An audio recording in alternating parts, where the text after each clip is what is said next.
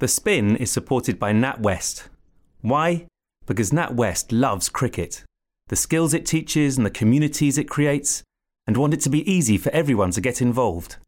To find out about how NatWest is helping make cricket open to all, search NatWest Cricket. It's the Spin!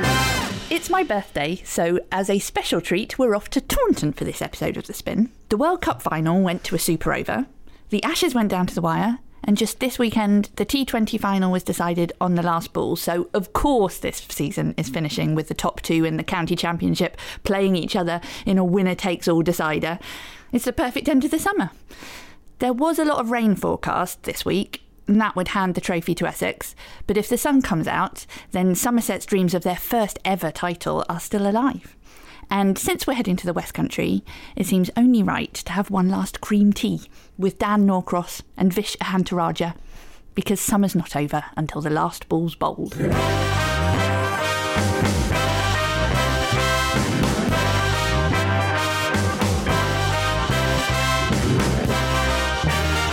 the Spin!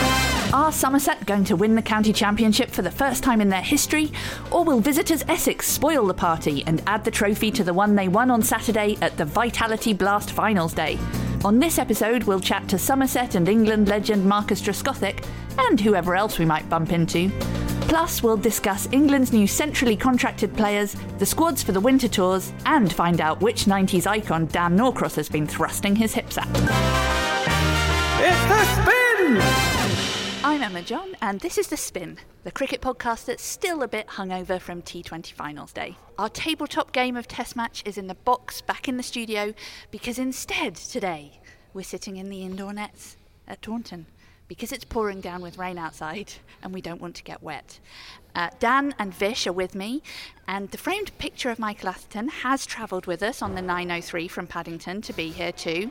As we say, it is torrential out there, so I thought to warm up the podcast muscles today, we should just ask Dan and Vish, are these the worst conditions that you've ever reported in? Because Dan, in your case, the BBC are actually having to commentate from a roof with no protection whatsoever. It's abysmal. I'm a man barely alive. Yesterday I couldn't feel my toes or my hands, and today I arrived with 4 or 5 layers on. It was tough, it was dreadful, but it's not as bad as Dubai was. Dubai was worse, and Dubai was my first game of the season. Ollie Pope got a wonderful 250. I couldn't see any of it as sand was being blown at 50 miles an hour directly into my face on a roof, followed by lightning strikes, thunder, rain. I guess it was 15 degrees warmer, but in every other respect, I think it's possibly just Dubai that gets it. Vish, you're a little bit better off than Dan because you do have a roof where you're writing from today, but you are in a tiny little porta cabin. Yeah, we are in a porta cabin. They're stacked on top of each other. I didn't know you could do that with porta cabins. I broke the blinds today, or at least I was told I broke the blinds. I think it's one of those things where, you know, if you invite someone around to your house and something's already broken, you can try and blame it on them. I think that's the only reason they got me down to Taunton, to pay for another porta cabin. Worst conditions I've ever commentated in. You know what? Between April and June every year, because I suffer really badly from hay fever, so it's bad enough for me because nose is running, I'm sneezing all over the place, but also anyone I'm sharing a press box with, it becomes terrible conditions for them as well. So yeah, I can vouch for that. So you're in a situation. I really can't stand a sniffer. I hate being sat next to a sniffer. But you know what? I'm one of those sniffers who's done it for so long. I honestly couldn't care less. I'd be the person sitting next to you, passively aggressively handing you a tissue. Yeah. You're wearing one of those jumpers that mums have, where you could have a tissue up your sleeve. That is true. Yeah. It's a good jumper. Thanks. Graham Swan and Phil Tufnell both suffer from bad hay fever, and that's why Graham Swan used to wear dark glasses and have his collar turned up, because cut grass was disastrous for him. And Phil Tufnell still has problems with cut grass. It's dreadful. So, even though it's October next week and it is now dark by 7 p.m, there is still a surprising amount of cricket to get through. Saturday saw the return of T20 Finals Day at its spiritual home of Edgbaston, and it's a bit of a strange atmosphere, that one. We walked down the road with Big Bird, the Power Rangers, the Pope and his cardinals, and the Jack Leach quintuplets. Dan, who did you spot in the crowd? Did you see any good costumes? Pregnant nun, which I think is a marvellous sort of 16th century touch. Really enjoyed that, especially as she was being put through her paces by Mr. Motivator, who was standing in front of the entire Holly stand, and I was given I say dubious pleasure. It was not a pleasure of trying to commentate Mr. Motivator, who is a remorselessly positive man, trying to get a stand of mostly very drunken people fit, which was weird. And I also had to try to describe what turned out to be a unitard. Have you ever come across such a thing? Yes, and it was very brightly coloured, wasn't it? Sort of neon pinks with and a bum greens bag. and yellows. I mean, what do you need a bum bag for when you're trying to get a pregnant nun to be motivated to move? I didn't understand. Probably for your allergy medicine. It could have been that. Yeah. It could have been that. I saw that. I liked the fox that was being hunted by the fox hunters. Yes, that's right. There was a lot of people running around a lot of the time. I don't know actually whether I'd like to be there. They seem to start out as a conga line, and then you're right. It just, especially as the later it goes on during the day, they're all a lot drunker, and the conga gets slower and slower to the point where people can't really dance anymore, and they're just walking around. They actually look like they're kind of walking around in a kind of walk of shame. They do, don't It looks very doomed. Practicing for the next day. Yeah. Exactly. It does get a bit like dance floor at a wedding, where kids, or as a kid, you just slide across it. You're just running around like a maniac. Yeah. That's what finals day. The Hollies, after about the midway through the second semi-final, it just becomes an absolute state. So, well, that's a good question. Do you think it's become too much about the party and not enough about the sport? No. I think finals day is great. I think one of the worst things would be for the ECB to get rid of it, because we have a real issue in this country of being quite snooty about cricket, and I think finals day is the perfect place where casual fans and proper fans can come together. Edgbaston have sorted it out in terms of having that specific party stand and having stands without alcohol, family stands and things like that. I think it brings together quite a lot of the good things in English cricket. It does mess with your head though.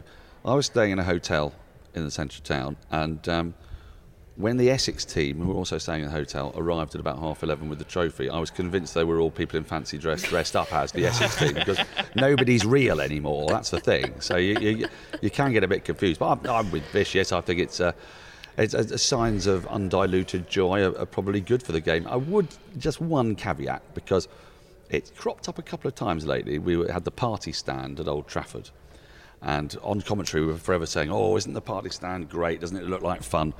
Well, I got some emails from people who were in the party stand who found it incredibly irksome, and it got quite leery and quite annoying. So yeah, and they hadn't signed up for that. They didn't know they were sitting in the party stand. Exactly. I like to think that the Holly stand, you go to the Holly stand in fancy dress and you're all in it together. So hopefully it's an atmosphere that people are enjoying, But we've got to be a little bit careful sometimes. Well, the cricket was just as good as the costumes and the atmosphere. Moeen Ali's Worcestershire Rapids won the first of the semi-finals.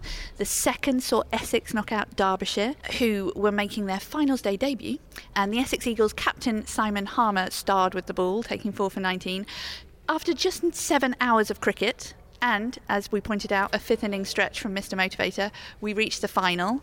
Essex Eagles against Worcestershire Rapids. Great names both. Essex bowled very well to restrict Worcestershire to 145 for 9. And Harmer took 4 for 16. So his total for the day was 8 for 35. A new best for combined finals day figures. Someone did quite well in the chase, didn't they? Well, we were going to ask you about that. At first I was going to ask Dan if he thought that Essex looked like they were going to make a mess of it. Well, I didn't think they had a chance, because what happens on finals day is, weirdly, patterns develop. Every finals day I've been to, after the first match, it's strange. The second match and then the third match follow a very similar pattern. And the last couple of years now, that pattern has been the first 10 overs, you can get off to a decent start while the ball is hard, and then it becomes devilishly difficult to bat, and the last 10 overs you're sort of wading through treacle. So when Essex subsided to 88 for 5, I think, and they needed to go at 9 and a bit and over, I'd written them off completely, because the pattern had been set for the day, and all 5 innings up to that point had followed exactly the same pattern. So it was a bit of a shock, wasn't it, And Vish? then, Vish, do you want to talk about somebody for whom you have a deep professional admiration, which you have confessed before on this podcast? Well, yeah, people worry that Essex were going to throw it away, and I think only 2 people knew they won, and that was me and Ravi Bopara. And one of us did something about it. The other person tweeted about it, and rest is history. It's really interesting because off the back of Finals Day, there are a few pieces written on Sunday about Ravi and how he was used by Simon Harmer, because they dropped him at the start of the season, despite the fact that he's kind of your ideal T20 player. Bowls a bit of dibbly-dobblers, very smart bowler as well, and can hit boundaries at will. And he's had quite a strange England career, and I say that as one of his biggest fans. He played a lot of ODIs, but not necessarily in the same role, and it just seems that in that one moment, one of the many roles he was tried at, he turned out to be excellent at and won Essex a trophy off the back of it. I know Simon Harmer came in and hit the winning runs, but without Bopara they wouldn't have got even close. And I think it's quite interesting that they were talking about how that was a trophy he wanted to win. It sounded quite jarring. I'm not that I have anything against T20, but it's just, I don't know. I found it quite weird that he put so much focus on winning that trophy of all the other competitions he's played in, of all the other series he's played in. He's played in World Cups, Champions Trophies and stuff like that. But I suppose he's at an age now where he's got to recalibrate his ambition, hasn't he? And he's only got a few years left. He'll probably be T20 gun for hire in a year or two. You're not starting the hashtag Ravi for England yet, then? It hasn't finished. It won't ever finish, yeah. Well, also, they'd always been knocked out in the first game, hadn't they? They'd played 4 times previously, yes. And they'd always been knocked out by 1:30. So the joke for Essex was they'd gone further in the competition this year than ever before, because at least they were playing in the second game.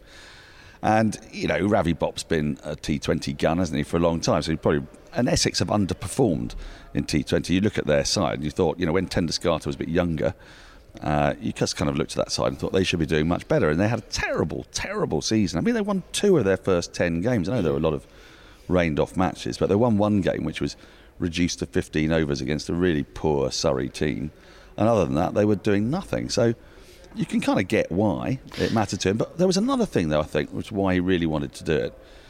He'd been pushed down to 6, hadn't he? Yeah. I don't think he was too happy about that, and Simon Harmer was convinced that this was the right way forward for Essex, and he wanted them to play in a different style, in a different fashion, and once they got it right, they then suddenly went on this roll, because they must have won. Did they win 5 of their last 6? And yes, and if there was one person who seemed to be absolutely sure that Essex were going to do this, it was Simon Harmer, who told us also in the press conference afterwards. He's a man who is very, very confident about his ideas and his abilities. And that was an interesting press conference, wasn't it?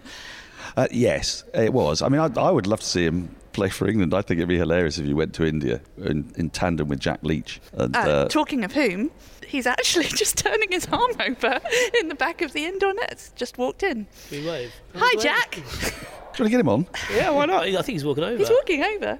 What a birthday for you, by the way. This is a pretty cool birthday. Is this turning into your best birthday ever? It is. I mean, and all the 90s cricketers I've spotted today. Hi, I'm Emma. Hi. Hi, nice to meet you. Nice to meet you. Yeah. So you just popped in here because obviously it's raining and... Yeah, I just went down to the gym just to see who's around, and these times it's like everyone's bored waiting for something to happen. Well, you're welcome to come and have a piece of cake with us. This was Vic Marx's cake that we made, yeah. Is it lemon? It's lemon drizzle. Would you like a piece? Did you know that was lemon by looking at it, or because it looks like lemon drizzle, doesn't it? I thought because it was Vic's favourite cake or something. No. That's a lemon drizzle, man. Yeah. Everyone in Somerset knows what Vic's favourite cake is. Did Vic present your cap? Because he presented Dom's cap, didn't he? Yeah. No. Not for England. No. He presented my Somerset cap. Right, okay. Dom was his England cap, wasn't it? Yeah. Graham Swan did my England cap. Better or worse than... Would you rather had Vic, or are you happy with Graham? I just want to know. I'm happy with either. Good day's work for you today. Congratulations. Thank you. We obviously need it to stop raining pretty quickly, but yeah, it's things happening out there, so we'll see what happens. Dan looks like he's looking up the weather app. I have terrific news for you, because we were a bit despondent when we saw the weather forecast before. But the Met Office weather app has confirmed that there's very little chance of rain for 2 days. Varun Chopra is convinced this whole match can be completed in 200 overs. I think you've got the championship in the bag. Well, given we need to get 20 wickets and we've got none so far, I'd say We'll take one step at a time. But Can I just ask one question on that? Because when we were coming up, we were sort of speculating, the journos were speculating, thinking the weather forecast looks bad. So if you get the chance, you win the toss, you might try to bowl because you want to get at them quickly. Presumably, you decided that the pitch is going to deteriorate. Did you? That's the reasoning behind batting first? yeah, I think so. I think the pitch looked like one that is going to get harder, and chasing a score on there would be challenging. So I think bowling last on it was probably the way to go. And yeah, we'll see if that pans out like that. But I suppose there's a couple of ways you could do it, but we've gone for this one. Will you all go out for a big end of season, night out, whatever happens? Yeah, Can you yeah. go to a spa or something like that? I'm not sure we'll do that. I think we will. We'll celebrate the season, whatever. I think obviously it'll be so much better if we win the championship, but it's still been a year where we've put everything into it. Like, it doesn't mean you put any less effort in it whether you win or not. So obviously you want to spend some time together and have a few drinks. And I think on the Friday we've got the end of season dinner anyway. So either way, we'll have a nice time together, but it'll be so much better if we win. I've got one really important question for you as a glasses wearer. Yeah. So you got free specs for life from Specsavers. Are you going to get some jazzy frames? Are you going to go Elton John-ish? Are you going to get a whole load of them? Are you going to get the reactor light rapides, varifocals, just get like 30 of the buggers? Good question. I think I'm happy with just one solid pair. No. You always lose them, especially if you go swimming with them. Yeah. I've lost a pair of You glasses. go swimming in your glasses? Yeah, well, because I'm really blind. I went swimming in Greece and my glasses fell off and I couldn't get them back, and I basically had to wander Sorry, around I think Greece. you're the only person who does this. Jack, do you ever go swimming in your glasses? No. No, of course you don't. Nobody else does that, Dan. My girlfriend wants some free sunglasses. She's got some in mind, so I'm sure lots of people want glasses. But Actually, You better check the terms and conditions I'll with deal with it Specsavers. after. I've said I'll sort of deal with it after the summer. I just want to get through all the cricket and not get distracted by anything. I hadn't thought about this. So basically, I could come to you with a specification for the glasses that I need, and you could sort of slip Seriously, them in into I your... don't think that's how it No, works. I don't think so. You could get me the frames, couldn't he? Thank you. And on that note, I might go. Thank you so much for chatting with us. No worries. Cheers. What's the chances of that happening at Somerset in the indoor school?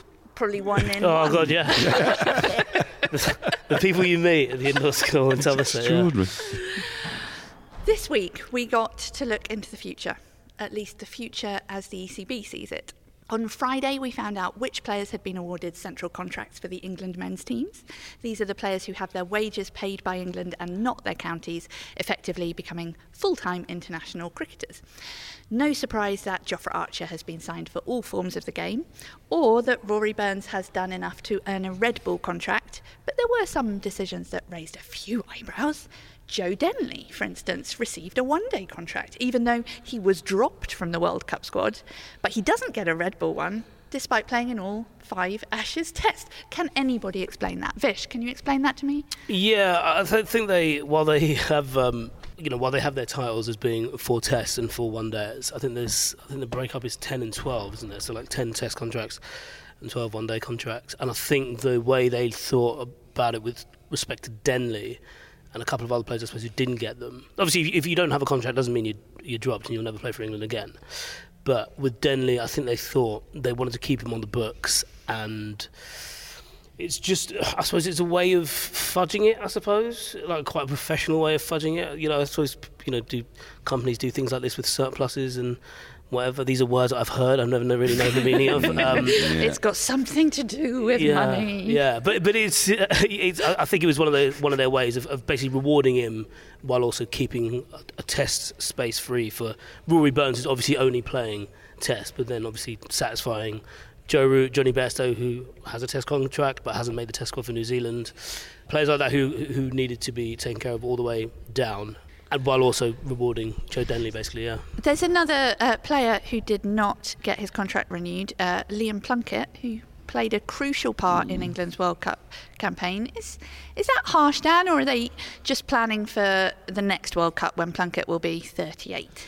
Well, it's harsh, isn't it? But that's, I'm afraid, what professional sport is, isn't it? He's not likely to play in the next World Cup. So for that very reason, you can see why they wouldn't give him a a contract. It's tough on his employers as well, because suddenly now they've got to find his wages. So that's I should think Surrey raised an eyebrow or two upon seeing that, but I don't think we can be particularly surprised by it given his age, even though he was ever present in England's wins, wasn't he, in the World Cup? Whenever he was out the side, England lost. When he was in the side, they won. So that's a bit strange. I tend to think though that these are kind of internal machinations of the ECB that we spend time poring over, but they don't make any obvious sense when you see them. As you just mentioned too, Denley going on a test tour and Bairstow not. Bairstow has a test contract, Denley has a white ball contract, and you don't imagine Denley playing much white ball cricket. So it's kind of confusing. You can get brain ache analysing it. I suppose what you see with the Plunkett decision is that he's very unlikely now to play for England again, you would think. I suppose he might he play T20? Well, there's a World T20 next year. And the other thing about these contracts... It's not his best format, though, is it, T20? No, really? But if you think of someone they need to bowl up front, and then obviously the middle overs are a lot smaller, but he's someone who still does that job. And especially in Australia, where if you think of the dimensions of the ground, they'll be quite big. And for someone who bowls the areas and lengths that he bowls, he's going to get a lot of people caught square, as he did during the World Cup. I think it'd be foolish not to take him there. Obviously, if he's in form and fit and firing and whatever. With regards to these contracts, there was talk at the start of the year about maybe using them to bring young fast bowlers onto England's books, because there was naturally there's a spate of back injuries, and the ECB have always thought that whenever a fast bowler comes through and breaks into the England team, they should get a contract straight away, because then they can manage their workload, because you can pull them out of county games, you can arrange all sorts of training and fitness regimes at Loughborough and stuff like that. So they were thinking of doing it with Saqib Mahmood and a couple of other younger players. I suppose George Garton would have come into that had he not, fallen completely off the radar.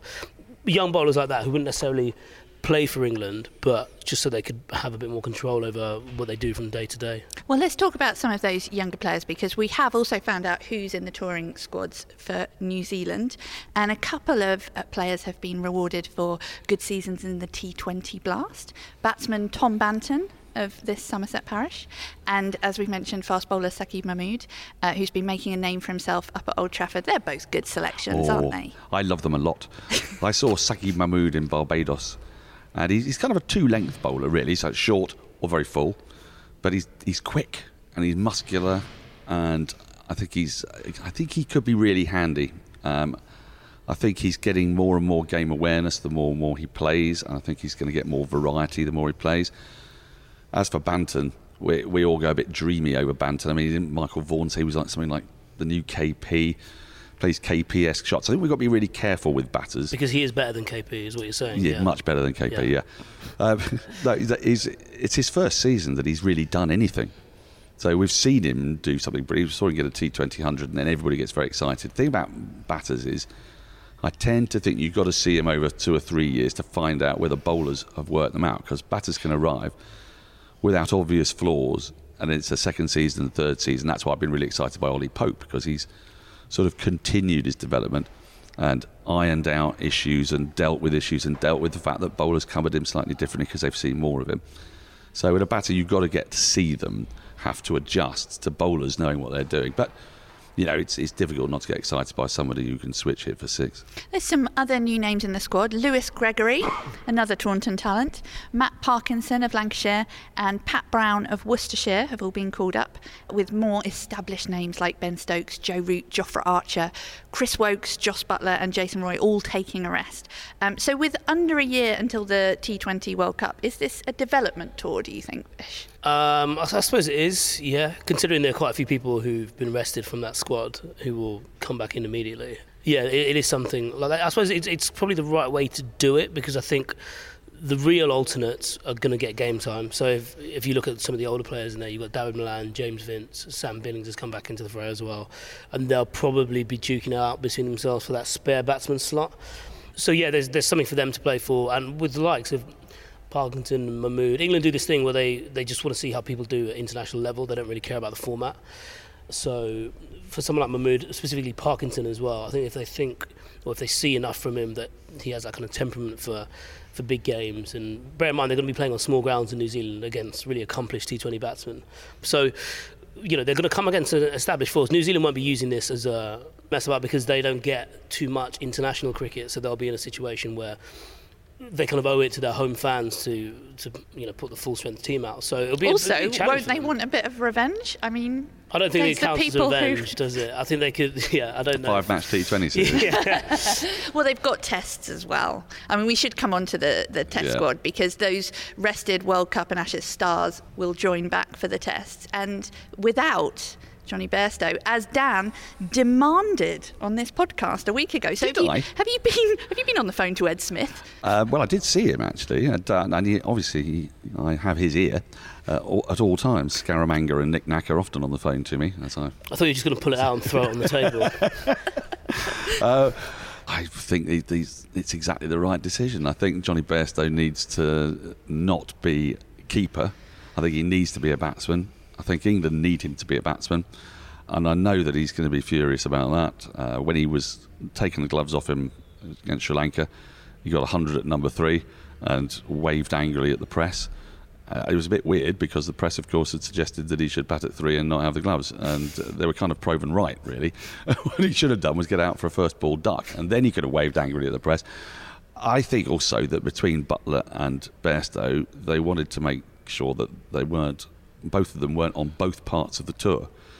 So Butler's not doing the T20 leg, is he? And Bairstow is doing the T20 leg, and then they're switching. Because they have had long and awkward summers, and I should imagine that it was in part explained to him in this way. What does surprise me, though, is they haven't taken Folkes. So the spare keeper is either Ollie Pope or Rory Burns.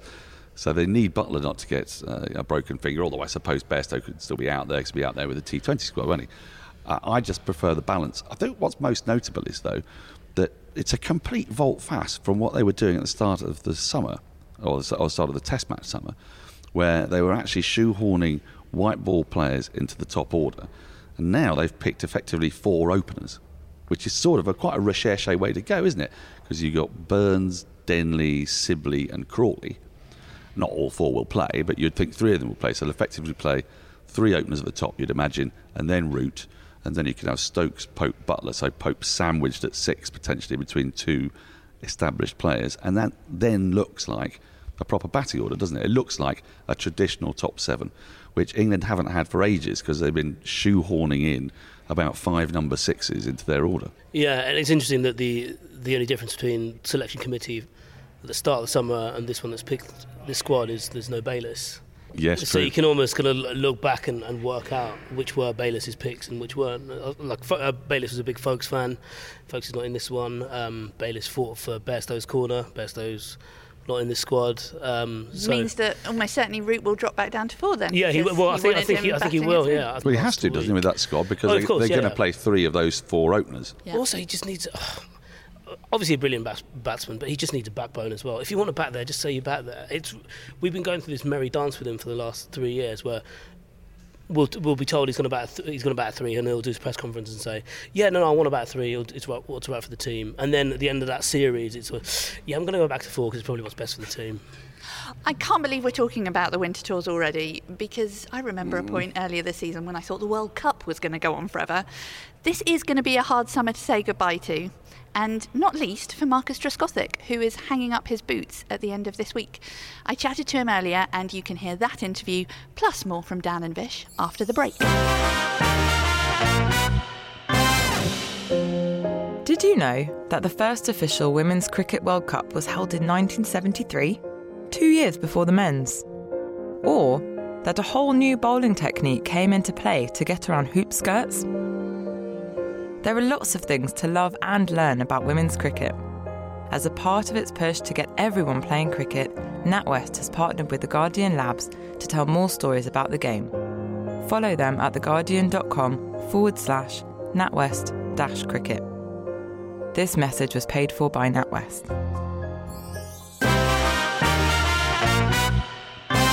Welcome back to The Spin, the Guardian cricket podcast which can tell that the autumn nights are closing in even without taking a light reading. We are in Taunton, where I'm joined by Dan and Vish, and also have been spotting a lot of my favourite 90s cricketers all hanging around at the back of the pavilion. You like 90s cricketers, don't you? I do, and it feels like a special birthday treat that I have just walked past so many of them today. Andy Caddick, Dominic Cork, Mark Ramprakash, Mike Atherton, Marcus Trescothick. It's been a good day for me. I'm more into 90-year-old cricketers, as a general rule. We won't ask. We're here because one of the teams who should be playing right now will be holding the county championship trophy aloft at some point on Thursday. If it continues raining, it'll be Essex, as they hold a slender lead going into the game. But if Somerset can force a win on what you could generously describe as a result pitch, then they will be champions for the first time in their history. Dan, what do you think of this pitch? I rather like it because the BBC have basically done it like a Test match special for this game, because the idea of Somerset winning the county championship and not doing it, not having Vic Marks on air when it happens, would be criminal. Because you just want to see him, because it matters so much to him. You can tell when you're sat on commentary with him, he's living every ball, especially when they're bowling. He goes, oh, as the ball snakes past He's the like outside. a wise mouse, isn't he? He's like a Disney mouse. He's exactly like a Disney mouse, yeah. and no Disney pick is complete without a wise mouse. Little wise mouse, yeah. I do like it. I mean, I don't think it's a terror track by any means, and I don't think the pitch inspector's going to be called in, but Leach and Bess, they're going to get 2 days worth of cricket with a bit of luck to force the result at the back end. If they manage to do that, there won't be a dry eye in the house. And I just, what are we doing? We're just wringing the very last drops of magic out of the summer, aren't we? Yeah, this would be the perfect ending. It would, but I don't want to be cruel to Essex, because if Essex were to win, they'd become the first team to have done the T20 County Championship double, and it would be an amazing story in its own right, because they were in the second division not that long ago. Since they've come back up, I think they've won 26 out of 41 games, or 27 out of 41 games. They've been incredible. So, whoever wins, it'll be a celebration of some of the best aspects of domestic cricket. It is kind of extraordinary to think that Somerset have never won the championship, especially when you consider some of the greats that have played here. Sir Ian Botham, Sir Viv Richards, Joel Garner, Justin Langer, Andy Caddick and Marcus Trescothick.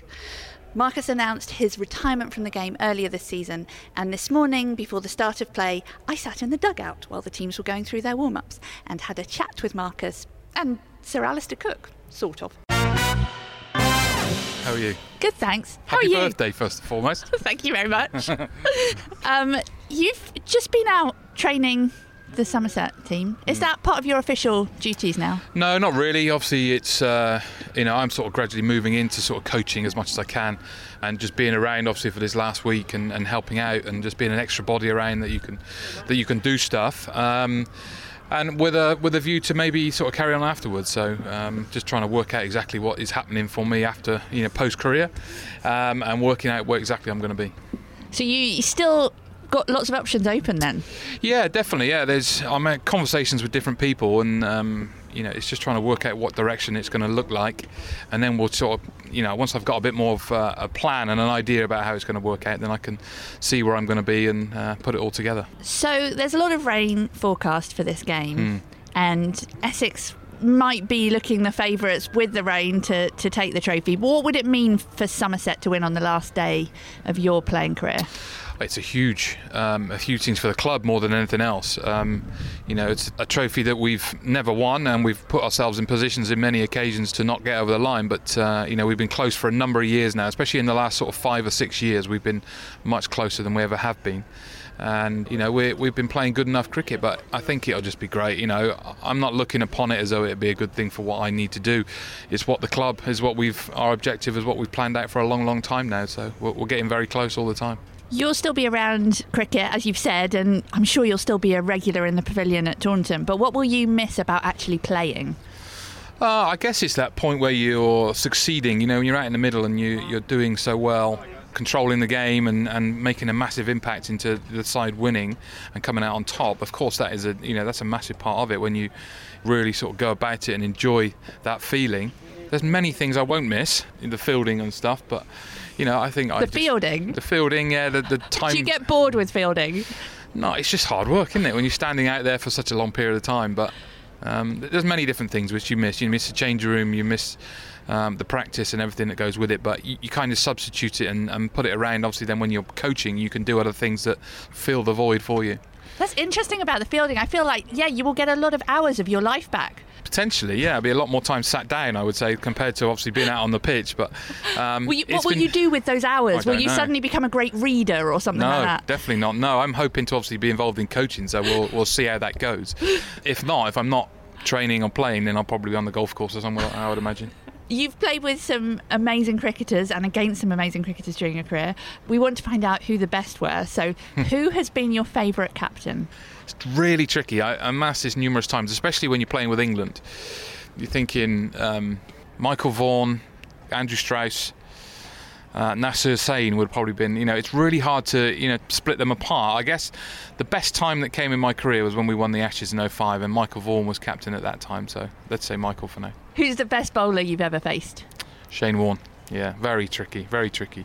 His ability to obviously how he bowled his art anyway, his skill was phenomenal. But it was a very tricky time playing against those Australians at that time, and he was brilliant, absolutely brilliant. What batsman has had a technique that you've really envied? I always like watching Mike Hussey play. There's many different people that you sort of career-wise you watch and stuff, but Mike Hussey I always thought was a lovely player. Being a fellow left-hander as well, I enjoyed watching him bat. I think he was a special player.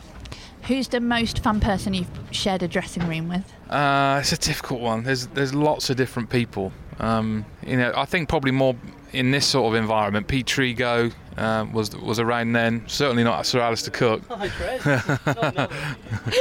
Yeah, Pete Trigo was very entertaining. We've had some good times here, and obviously Pete's finishing with Somerset this year as well. So he's been good value. Who's the player who most wound you up in a dressing room? There's so many. Over you're thinking sort of 27 seasons, that it's like the volume of people that you've played with along that time. It's really tricky to say. Really tricky to say. I thought you were just not going to say because you didn't want to drop anyone in it. No. But no, it's because there's loads of them. Yeah, it's stacks. Yeah, there's thousands of people that you've come across and have constantly taken the mick out of you. Yeah. You've shared your mental health struggles in your brilliant book. What advice would you give, or have you given, to Somerset's young players who've just been selected for their first tours with England? I think they're in a much more privileged position now because the whole mental side and the wellness in general is so much more cared for than what it was. Now it's a lot more of a bigger topic in comparison when I was sort of going through it. What I say to everyone is, if anybody is feeling problems with mental health problems, is to seek help. Tell somebody about it. Whether a doctor, a friend, a colleague, or whatever it is, somebody you can trust that you can go to just to air your concerns, and then you can start the journey of getting back to better health again. That's the key. And you've been out there warming the players up. Are you allowed to do throwdowns since you nearly knocked out Jason Roy? Yeah. Yes, I am. I'm still allowed. I've managed to hit a couple more along the way, and I'm getting a bit of a reputation, but the boys still keep coming back for a few more hits, which is okay, which is good. We've not done too much damage just yet. And finally, have you decided which Somerset membership option you're going to buy next season? Well, I'm kind of hoping I won't have to buy one. I'm sort of hoping when they're just going to let me have one, but if not, I'll just come and sit in my stand and sort of sit there and watch the game and enjoy the cricket. But it is something that I have to address. Obviously, the family still want to come and watch. My kids in particular love coming to watch the T20, so I think I'm going to have to dip in my pocket and pay for a membership somewhere. Well, you think they would at least give you, 5 seats in the front row of your own Marcus Trescothick stand? Potentially. I might raise that question with them just to see what I can get out of them. Thanks very much, Marcus. Cheers, thank you. The forecast for the next 48 hours does not look great here, so my final question to you two is, how are you going to occupy yourselves for 2 days in Taunton in the rain? I would like to believe I would go to bed at a reasonable hour and get a full 8 hours sleep. But I know deep down that's not going to happen because it's not just a cricket season ending on the pitch. There's a kind of camaraderie that comes with doing it, and they're all your little chums, and it's like they're taken away from you, because the other thing for me is they will fly, little pretties, they fly away around the world to go and be together, and I and the BBC am all left alone in the dark, Dan, horrible, you know we're not going to leave you alone. We're all going to go and sit together and rewatch the World Cup final and the last day of heading You Lane. have to. That's Once a what we're week. going to do. But You know what they should do? You know, the Prince Charles Cinema in London, they have this thing called a quote along. So, like, you can go and watch Anchorman, or you can go watch Casablanca and shout the words. Yes. We should do that with World Cup final, but shout bits of it into the By the commentary. barest of margins. Yes, I'm up for that. Well, we're going to have to end our chat because not only is the indoor cricket centre about to be in use, but Somerset and Essex are about to give their press conference. So it is time to thank my guests, Dan Norcross and Vish Ehantharajah, and also to thank Marcus Trescothick and Jack Leach. Our next episode is a special one-on-one chat with Vic Marks about his life in the Somerset dressing room, touring with England, and 3 decades in the press box and on TMS commentary. We're also getting ready for our end-of-season spectacular, in which we will feature as many guests as we can fit in the studio. If the weather gods are listening, please, can this incredible summer of cricket end with a result and not a soggy end for Somerset? That would be lovely. Thanks. The Spin is supported by NatWest. To find out about how NatWest is making it easier for everyone to get involved in cricket, search NatWest Cricket.